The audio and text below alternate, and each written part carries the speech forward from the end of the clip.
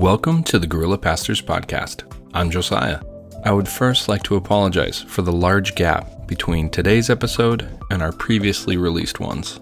While our desire is to release monthly interviews with guests, sometimes it gets complicated to juggle the schedules of numerous guerrilla pastors simultaneously. However, we think today's episode was well worth the wait. This is because today we sit down with Jim Henderson, author of numerous books such as Jim and Casper Goes to Church and co-creator of The Three Practices. Our guest today is definitely worth a Google. So join me and Brian Wardlaw as we sit down with Jim Henderson to talk to him about his introduction with church, his experience as a pastor, and the specifics of his relationship with this institution at large. But perhaps the most interesting conversation we had with him was all about discipleship, couched in real-life relationships. So without further ado, here's Brian opening it up with our guest, Jim Henderson. All right. Well, thanks, Jim, for being with us and this group.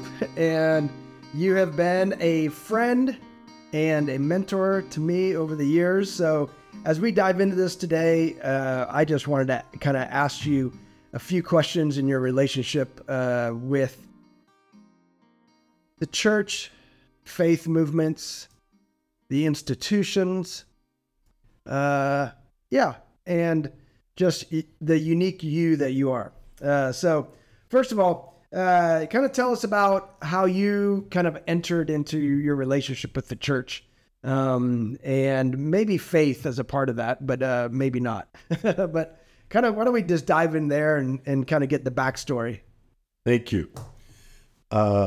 First, it's always surprising and a privilege that anyone ever asks anything about our lives, as if we've done something interesting. So I happen to like that practice, and I'm honored. So I parachuted into Christianity.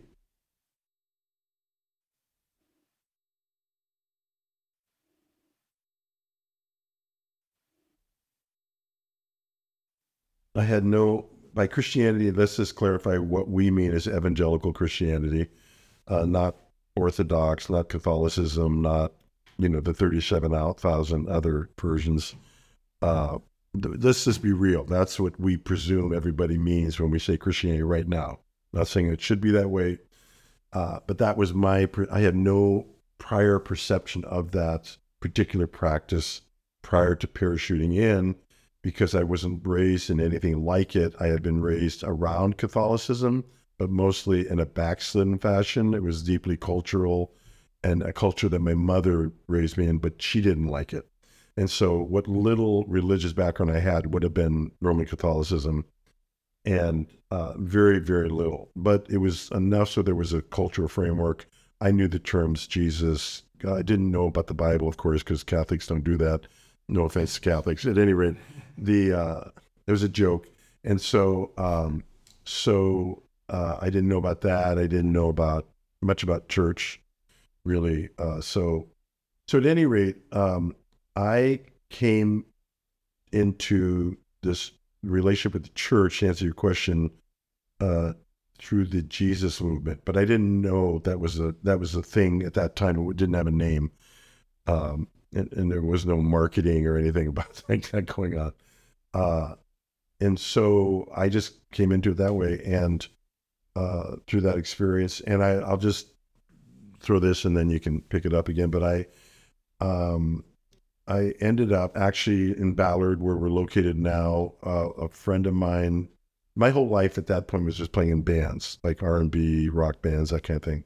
That was the only aspiration I had in life. I never went to college, barely got out of high school, literally had a 1.8 average graduating from high school, okay?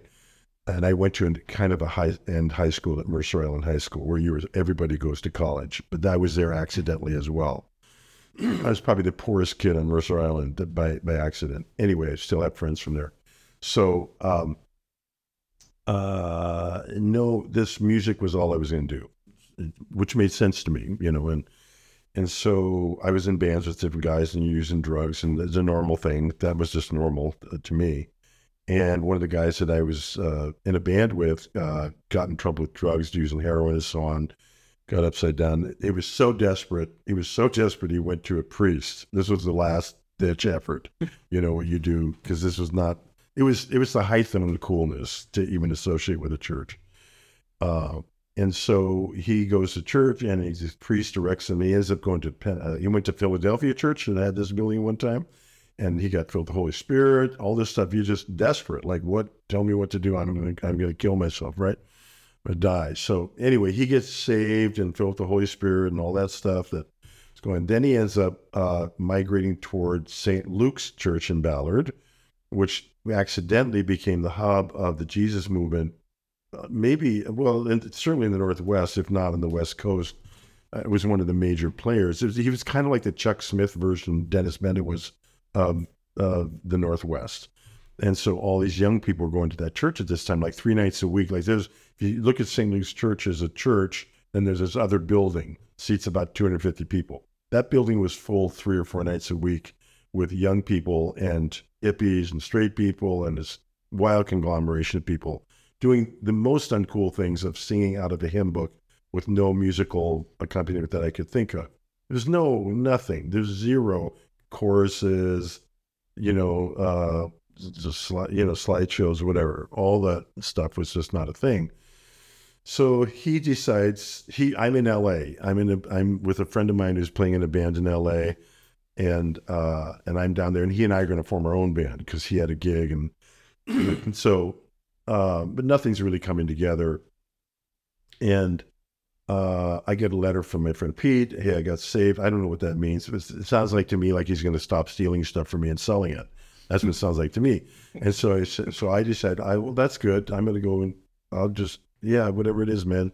And so I show back up in Seattle, and we go to church. He takes me to St. Luke's Church, and I go into this church, and this is a charismatic scene, right? So, but I don't even know what that means. I just know it doesn't look much crazier than what I'm already involved in. But it was honestly, what little ability I had to process it at that age, when I was 21.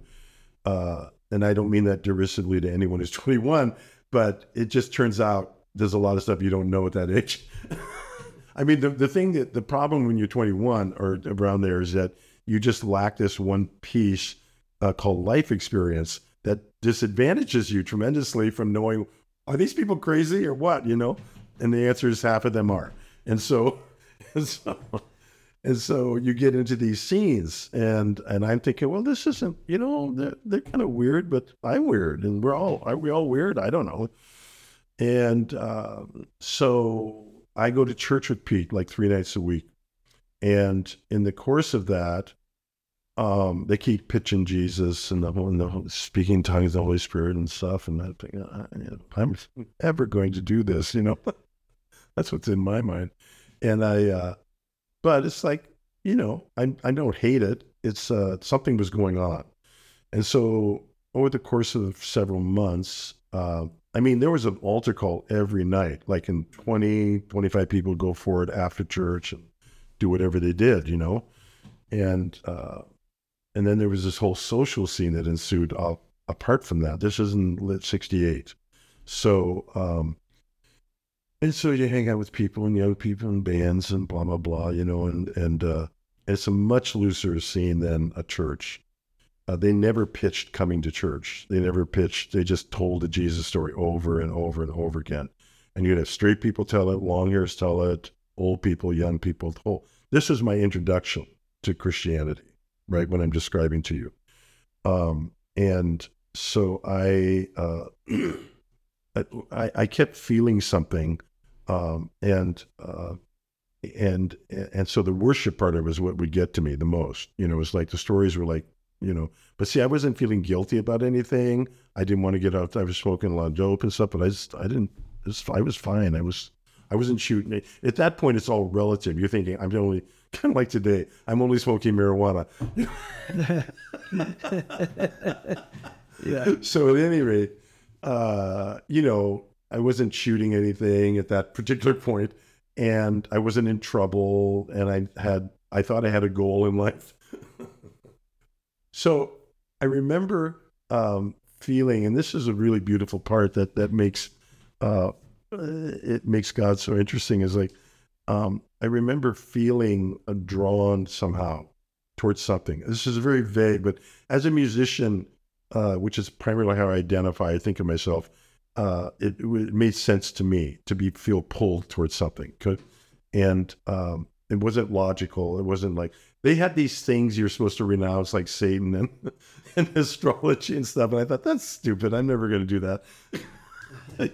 So there were these little problem things, I liked the Jesus story and the people, and that was all really nice. And my friend Pete was getting help. And so at any rate, we end up, I kept feeling this presence. I didn't, I'm using language that's familiar to me now, but I didn't at that point. I just felt a weight on my chest, like from my head down on my shoulders. And it was very, I would start weeping with this presence. And this was all very real. This has defined my entire life. And I just would feel that, and I knew it was somehow connected to this thing, or that was the way I understood it. And so eventually I just gave up, and I just gave up. And I said, okay, so I sit down and I say, Jesus, I don't know who you are, what you are, but if you're real, please come to my life, and so on. And that was my prayer. And then I spoke in tongues. I think I was speaking in tongues just to be a little controversial here, but anyway, I was speaking in tongues before I got saved because I thought everybody was doing this, and I don't know what is this thing, So all that's all part of reality for me. Not something I'd ever argue with people over, and it certainly doesn't make anybody holy. Yeah, and automatically. Anyway, so that was how I. But what happened was when I said yes to Jesus, actually, the way I prefer to tell the story is Jesus invited me into his heart, and I said yes. Okay, that's the actual way this goes down. I don't care what language you use, what you describe. If it's a thing, that's the way the thing happens. He invites us. We don't invite him, right? And then I had no idea that, to answer your question about Christianity, that this was attached to the Bible, to the church, or to Christianity. My yes to Jesus was not contingent on it being not attached, but I was not relating to Jesus as attached to those three things. So how did that then become attached? So it got attached quickly because I was in a church, and then the rules start coming in, right? At that point, getting your hair cut was a big thing, right? This was in '68. Like your hair would have been, your hair would have been just maybe okay, maybe bad. Pushing it. Yeah, you'd be okay. Yeah, you'd be demonstrating some rebellion.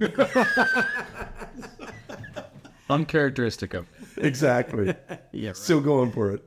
And so we cut our hair, and then the other thing that came up was really probably I'm playing in a band. I just started getting paid to play in bands, and that was difficult because this is Satan's den, and how can you play in Satan's den and so on.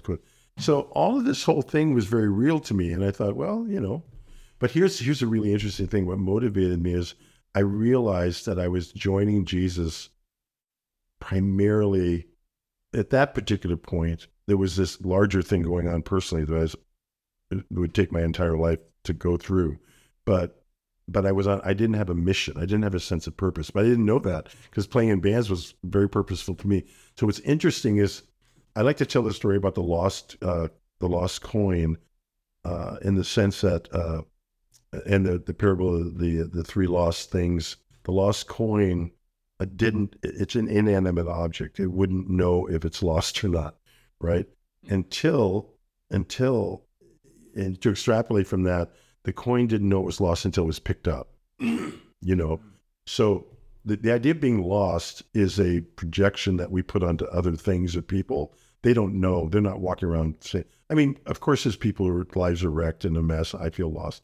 But the majority of people don't. That language is not helpful at all to draw people. So I think when Jesus touched me, I became aware of something missing.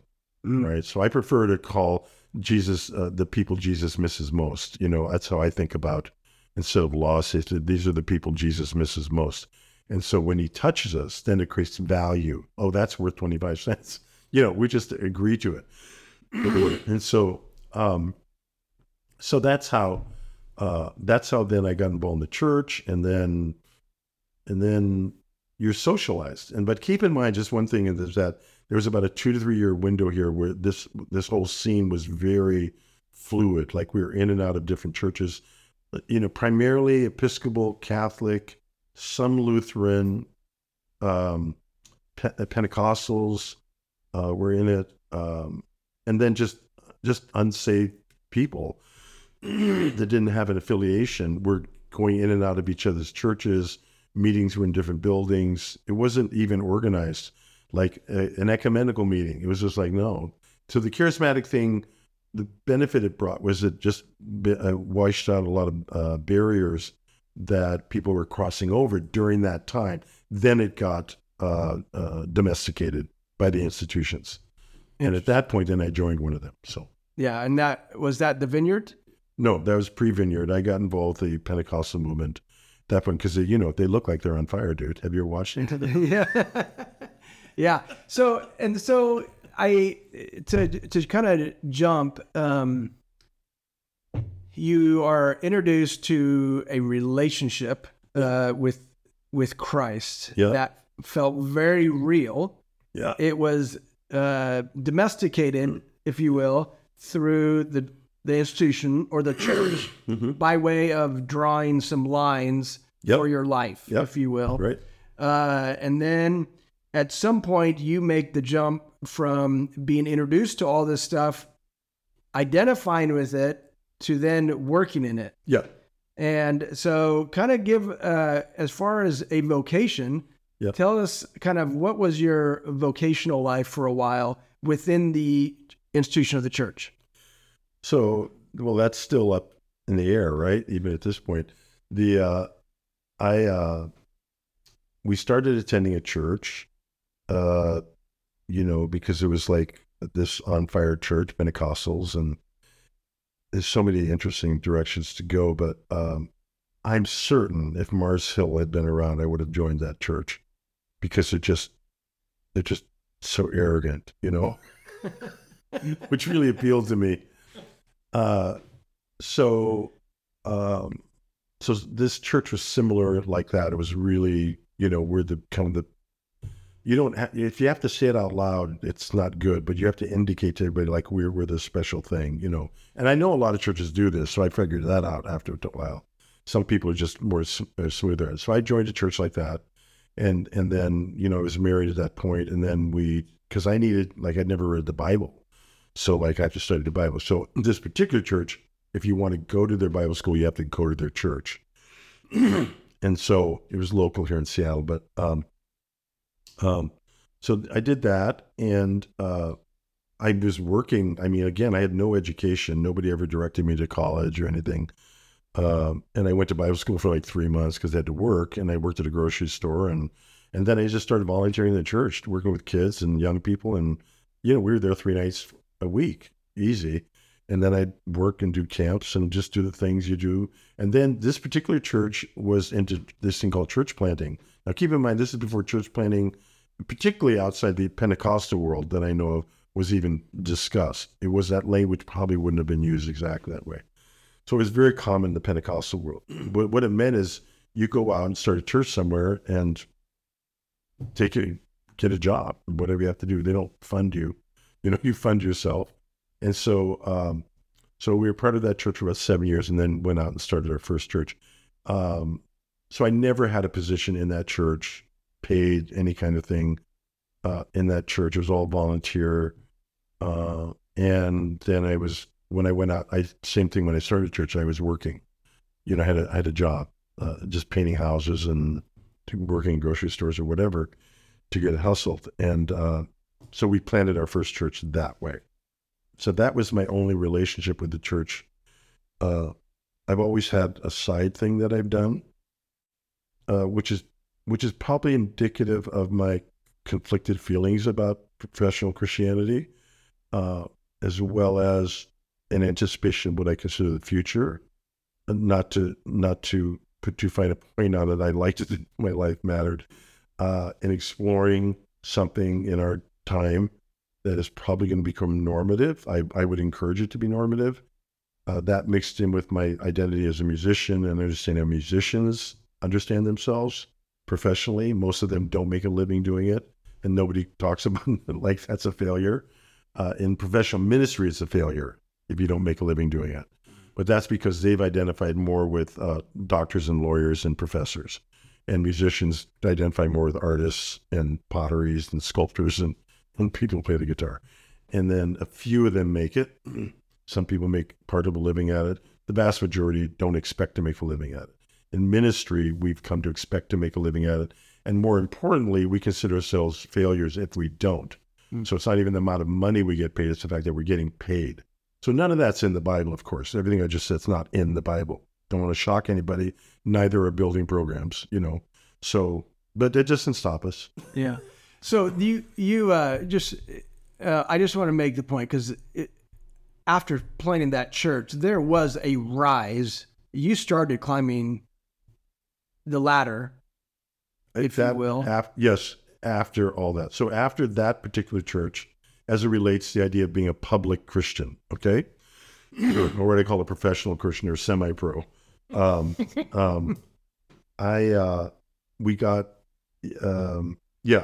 I joined the Vineyard movement in the early 80s because I was about to quit Pentecostalism for sure, and maybe church. I've never threatened or felt threatened to quit Jesus. That's never happened for me. So thank God. It's just one of those things. I battle with that. So we got involved in the Vineyard because it's basically Jesus people and started a church. And with some intelligence, there was some mix of intelligence. And John Wimber would, I don't know if you know this, but he managed the Righteous Brothers, who wrote "You Lost That Loving Feeling," which gave him credit with me, So, and he also had to, I think, Ghost wrote a song called "Tequila." Da da da da da da da. Maybe for $100. Anyway, so that, and plus he was a kind of a student of Scripture. So John was a very interesting guy, and I met a lot of interesting people in that movement. In that movement, we started another church. I've started a couple of churches, so a Vineyard in Seattle, one of the first ones up in Seattle, which did quite well until the guy I worked with had an affair, and then that church blew up. And this is before it's a organized movement, a denomination, which it is now, kind of. So there was no cohesiveness, and we just started church and ended a church. It's another weird story. But so out of that, where I got more involved, where we would have crossed paths, was after that. I kind of retired from ministry. My last attempt was in a mega church in Cincinnati. I worked for 2 years on staff at a church, Cincinnati Vineyard, in leadership development and evangelism. And that was kind of the nail in the coffin for me in terms of watching people go through the motions of church. I realized what happens in little churches and big churches are the same. Little churches are trying to emulate big churches and fail at it endlessly. And big churches are also failing inside a lot of times. They're not everybody in the world, but it's really difficult to sustain that internal health, relation and stuff. When you're putting on a show every week, it's just 80% of your energy goes to that, and that's what's attracting people, and it keeps going. And I thought, I can't do this, so I actually stopped going to church then in about 2000. I've not actually returned since then. Meaning, I go if. I like to joke, I go if either people invite me or they pay me. So just to give us some timelines, because I'm interested in... Sorry if that's too controversial. Absolutely not. There's nothing like that would be controversial. I support people who go to church, and I help people plant churches still. Let me just throw that out there. Yeah, but you would also say you support people who don't go to church. 100%. Yeah. I help them get out. To save their faith, if you will. Totally. Save their relationship with Jesus or their sanity. Yeah. Okay, so let me ask you something.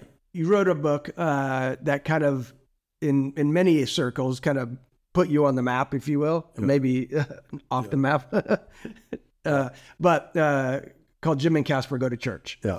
Was that as you were leaving the institution or just prior? Or well, that happened. That book came out as a result of one of the last things I did inside the institution. Now, I want to say something very clearly here. Institutions decide what happens. Okay, so to my friends who are young and are conflicted with institutions, I just like to say, you are inevitably going to work with an institution. So even if that gives you the creeps, what you want to do is figure out which one you want to work with, or the adjacent, how you want to be adjacent to the institution. For me to survive a relationship with the church, the institutional church, which I accept and I don't always respect, but I accept its reality. And many of my friends are very comfortable inside the institution, which I accept.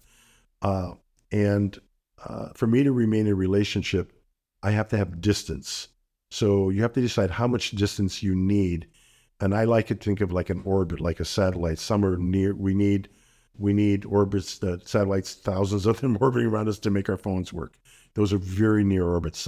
But there's some now that go like to Mars and for years and come back. So I would be somewhere in between those two orbits. I need a lot of distance, but I'll come back for close contact.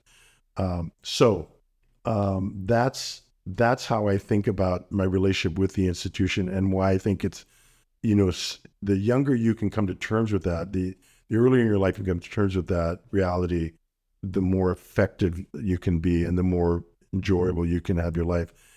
To just come to terms with the fact that ideas emerge from the bottom up and decisions come from the top down. Okay. So the artists, creative people, the people we like to hang out with, we have killer ideas, we coin phrases, and we come up with cool things, that emerging. Institutions has never found an idea it didn't want to kill, right? And so, but they're also vacant. They don't have ideas.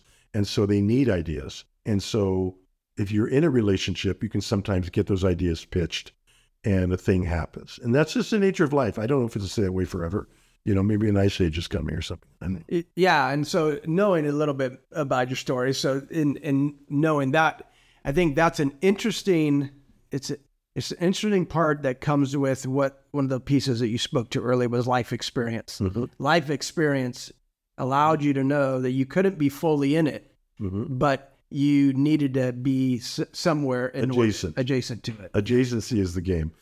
It's that has helped me tremendously. But I had to read about this and think about it for decades. Yeah. And it's different for every person. Oh, totally. Yeah. And it's literally different for every person, because this is just how I survive.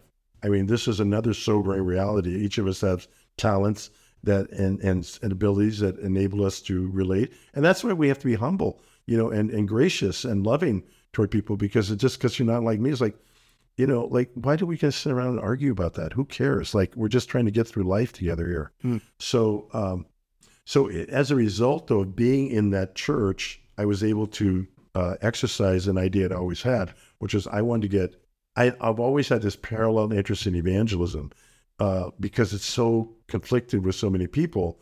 I just found it fascinating, and not because I was good at it, because I came through Christ that way, but also I understand the conflicted part of it for people inside and outside. And I thought, how interesting would it be to get people on a stage and have them talk about that in front of people who are in the business of doing it, right? So I got 3 people on stage that were not Christians that I had recruited from just hanging out in restaurants, and I paid them. And I said, would you get on stage with me and say to these people what I'm saying? And I promise I won't let them preach to you, right? There are 500 pastors.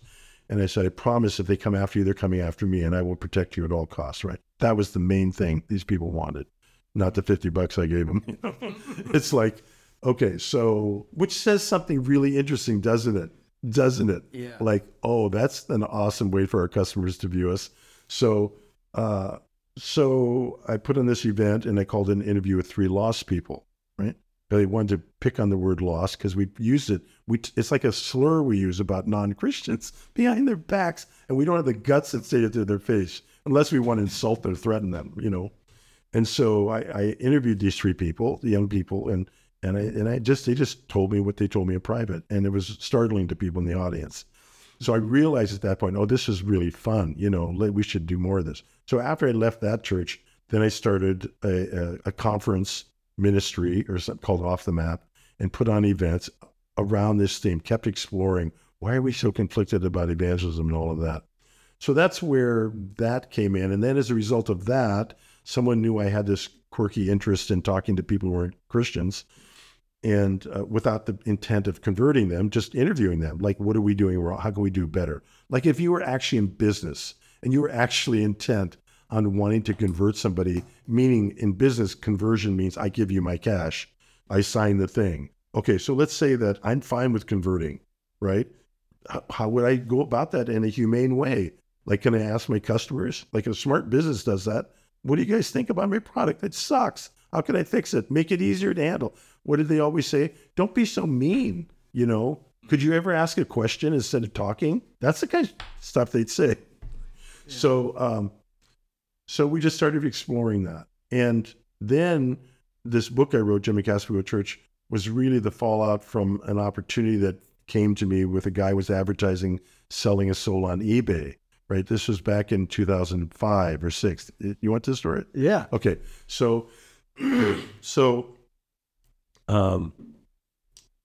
this guy was in college. He was an innovative young guy, kind of entrepreneur really, and said, hey, I know you guys are trying to save me out there.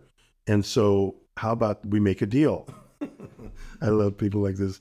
How about we make a deal? For every $10 you bid on my soul, I'll go to your church for an hour, right? $10 for an hour. You couldn't pay Christians to go to church for $10 an hour.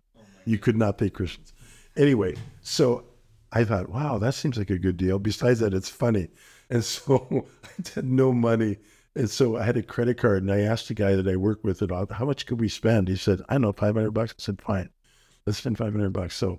So we ended up having to spend $504. And this is the fun part you might enjoy.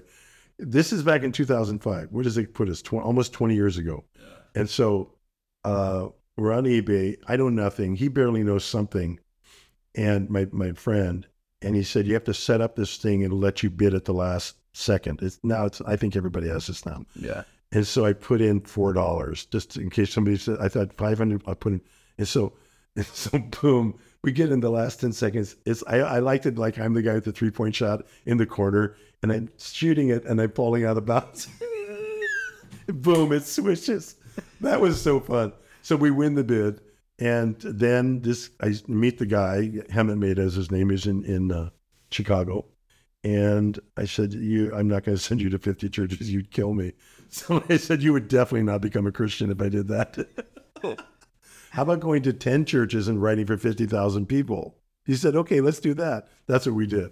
So we had a blog then. I don't know if this predates Facebook. I can't remember. But I don't think, if Facebook was around, we weren't using it. And we just started writing, and this whole community formed online between Christians and non-Christians. And then we said, look at, we're not going to fight here because unless you're the stupidest person in the world, you already know everything that's been written about the disagreement is on bookshelves. Go read those books. We don't do that here. We just want to talk with each other about our difference, not about our differences, but about being different. Why is that so alarming? And so we're not going to argue. If you want to argue, go off in this other room we have. And like 10 people went there and yelled at each other. And the rest of us formed this online community of people. It was called the eBay Atheist. And so that's how that happened. As a result of that, then I got a book deal, a book offer from George Barna Things, to write a book with another atheist where I'd take an atheist to church, because I had this other concept. When I was pastoring for 25 years, which is the thing I did, I forgot to mention. Anyway, when I was doing that, I realized after church, everybody goes out and talks about, what'd you think of the sermon, And so it's like a band or something. It's like a review, like give them 3 stars. And I said, why don't we just do this out in the open? Let's write reviews of churches. So I got an atheist, a guy, through another friend, and he's a musician too, so that way we could relate. And we traveled to the churches I knew would attract attention, like Mosaic in LA, or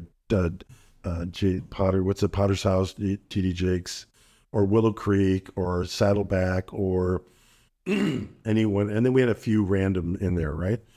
So we just wrote a chapter in every church we went to, and he was a good writer. Casper was a good writer. Excuse me. So we ended up writing this book, Jim and Casper Go to Church, about our experience primarily in mega churches, and a lot of mega church pastors read it apparently, because they called us. They were pretty nice, actually. These guys are they're entertainers primarily. No offense to people out there that are mega church pastors, but they have to have an entertainment sensibility, which I understand because I've been in that business. It's like, fine. So they're playful about it and kind of had a few laughs, and but that book then got out, and that kind of then made people aware of my thinking, that's yeah. So, man, as long as I've known you, as much as we've talked about so many different things, I am realizing I'm connecting some dots in your life, and in many ways, the push you've made to me for staying alongside the institution, being open to critiquing it, and I want to push into what I hear from Jim and Casper Go to the blog and everything. Now pushes into the newest project that you're working on that I'm realizing is just a culmination of a lot of this, and that is a 3 practices group. And crossing the difference, helping people cross the difference divide. And before we get into it, I need to ask a question real quick. Okay. What years were you a pastor? 25 years? 75 to 2000. 75 to 2000. Yeah. Was that what? And I planted 3 churches. I planted 2 churches and helped start another one, start and stop, or help one trying to recover.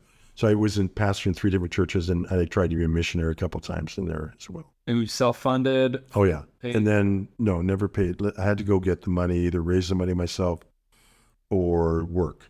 Mm-hmm. And so I've always worked. I've always had a painting gig going on the side because it's flexible, and over the last 30 years, I've made connections with people, but I've never run it as a proper business. I mean, just to give you an idea how I operate, like I pray about Jesus help me because I don't have time to actually work. And so this is how I roll. I'm just going to be honest. Okay. And, I literally don't have time. So I really need very lucrative jobs. Mm-hmm. If I'm going to keep this kingdom thing going, it's the only way I can make this work. So that's been a thing of faith for me that I don't tell people because it's like they don't know how to relate to it a lot of times. But I think it's a thing. I think if you're going to plant churches or do that kind of stuff, you better have a life of faith involved, like how you want to do it. I mean, maybe you get to work at Microsoft or do something, or you make a bunch of money, but I've had to hustle my entire life. My life is split between very public and very blue collar.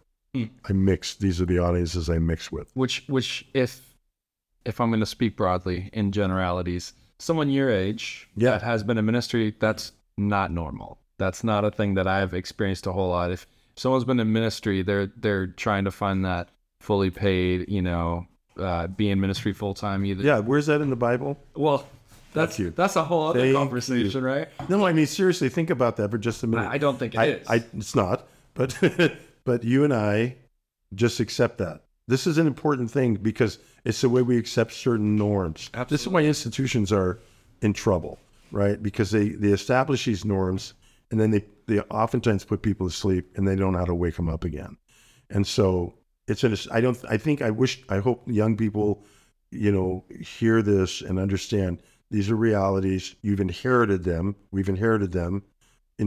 That doesn't mean they're authentic. That doesn't mean they're real. And doesn't mean they have to stay that way.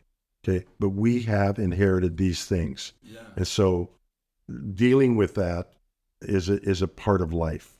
Either that or absent yourself from it and just go find another institution to fight with, because you will. It just fascinates me because I'm reflecting on my own initial spiritual formation, which was probably couched heavily in programmed Sunday school, children's church, discipleship programs that had someone volunteering their time for a particular hour, and then I went to another room for another hour, and it was very structured. And you had some of that, but you were also in a different culture, so some of that, being a missionary kid, your initial spiritual formation was slightly different, not not as cookie cutter institutional as mine was, but yours was like not even close to starting out in a very institutionally.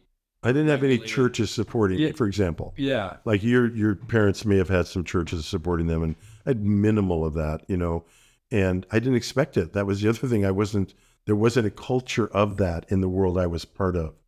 I don't think it's terrible, but I think you really have to be cognizant of what you're participating in as a young person, that when you start, not just taking the checks, but expecting the checks. Yeah. Right. I expect the checks, or I can't do ministry. But speaking, I mean, only because you're also talking culturally. So like you pastored for 25 years in the church, but you've said before, you knew the whole time you weren't a part of that culture. Yes. Yeah. You knew how to play in it, but you knew you weren't fully in it. Right, because you have to be raised in Sunday school to be really in the church. Now, by that I mean the church, and I don't mean this as cynically as it's going to sound. I really don't, but because everybody has a culture they're raised in. If you're raised in that culture, you become acclimated to it. You know people, you love them. They're not all bad. They're not as bad as those other people are saying they are, and you accommodate people because you want to belong to a culture.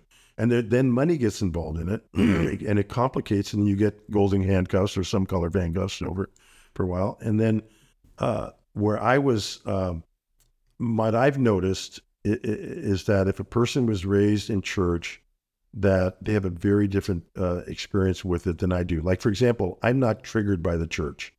Part of the reason I can talk this way is because I don't hate it. It's just like, it's a thing. It's just a thing. It's not my thing.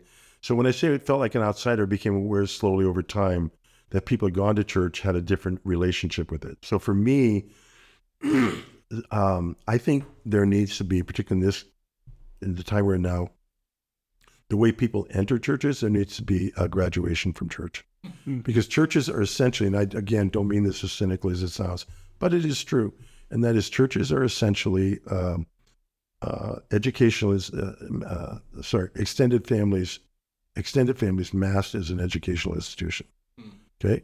So that those two things are going on, and people call that church, right? To get to your point about discipleship or the kingdom, then you start thinking more broadly. So it was easier for me to exit something that I didn't feel connected to and still stay connected. In fact, my relationship with the church today is closer than it ever was while I was pastoring, because I'm very connected with people now who tell me the truth about their lives behind the scenes, and from small churches to large churches. And I consider that a privilege, and I treat it that way. I deeply love and admire and respect people that work in the church. They're my personal friends. I could never do it. If they tried to hire me, I'd say no, because we'd probably stop being friends, and that's not worth it to me, to get your money every month till I die or something. I don't know. Well, I didn't sign up. The other thing is, one more thing, I want to ask people, did you sign up for this? And I think if you're raised in church, it gets complicated. I do think you see a path, you see generations, that's what happens. Like when I went to the first church I went to, and I had a woman pastor, which I didn't know was controversial, but that was controversial. And because she was really on fire, she really meant it for Jesus. You yell and stuff a lot. People think you mean it. So I went to this church, and I thought, like, who shows up? How does this all happen? It dawned on me, people get paid to do this. I literally did not know people got paid to do this. I thought we all just got together and had church, and everybody goes, that's their job that week, and we come back and do it again. I'm not totally stupid, so I understood after a while, that's how this works. So I've not been burdened with the memory of an organization like that to struggle with. I have a principal disagreement with the church in terms of its mission. Don't tell me you have a mission. Don't tell me you have a mission and then pretend like it doesn't matter, or pretend I'm not going to notice, or pretend I'm not going to raise my hand and say, how about that mission thing? Are we there? Yeah. So I'll ask that question, but so that's the nature of the relationship I've had with it. And I still have a relationship with people, I want to ask one more question. Maybe it'll be the last of the regular episode, and then we'll go into more of the unedited premium stuff after this. You go for the premium one, folks. Yeah. That's why I may say a swear word. So So the final question, and then I want to hear more about the practices that I interrupted. Sorry, Wardlaw, I interrupted you. But I'm the one that gets to edit all this later, so I'm going to just... You're suffering. Oh, yeah, I'm going to interrupt you have to do the work. Yeah. This is a tongue-in-cheek question, but I think it might be a great way to wrap up this initial conversation. Upon meeting a person, if it's in some sort of church orbit, I'm going to use your language, right? Is it clear to you whether or not they were raised in Sunday school or not? And if so, what are some indications of that person that stick out in your mind? Like, oh yeah, you were raised in Sunday school in an institutional church? I wouldn't give myself that high of a degree of, radar, although it dawns on me. Probably they're probably not as conflicted as I am about the institution. And I detect that they're frustrated, they're mad right now, their feelings got hurt, but on the principle level, they're not really profoundly frustrated enough, to go do something about it. I just accept that. And oftentimes they don't know much about the Bible.